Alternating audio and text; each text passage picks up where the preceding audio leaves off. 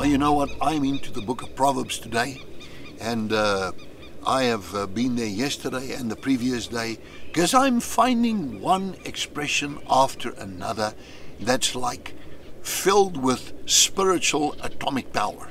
You know, it's just like, oh, it lifts me up. And listen to this here. It says, this is Proverbs 3 again from yesterday, go on. Verse 3, let not mercy and truth forsake you. You know, Jesus said these words, blessed, our Lord Jesus Christ, blessed are the merciful, for they shall obtain mercy. You know, that's the policy of my life. I am merciful. I am forgiving. I have said it, I want it, I do it, I practice it. Somebody said to me the other day, Pastor, let no man call you father. So I said, yes. Says, forgive me, I've done this thing wrong. And I said, you know what, with me, forgiveness automatic gear. It like, before you can say, forgive me, you've been forgiven. I don't walk around, this mind of mine belongs to the Lord. My mind is renewed constantly through the renewing of the Word of God.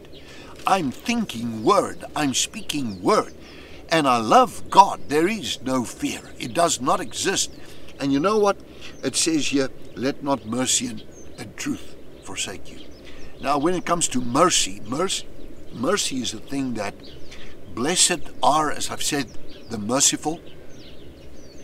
You know, sometimes we have opportunity to take vengeance. Sometimes people bear a grudge. Sometimes people say, I'm going to get you back for this. I won't get nobody back for nothing. God takes care of that. You see, He's the judge of all the earth, as the Bible clearly states. I turn everything over to God.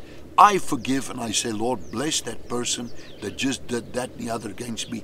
I bless them, I forgive them, and I walk on. And then after that, you try to remind me. I say, what was that again? You know, now the Lord's blessed me with a very strong memory, but let me tell you something. When it comes to anything someone's done against me, I say, what are you talking about it? I have forgotten about it. The moment it happened, it's out of my mind. It has no place in my mind. I love you. And that's the end of the story. So remember this. Let mercy, let forgiveness be an automatic gear in your system.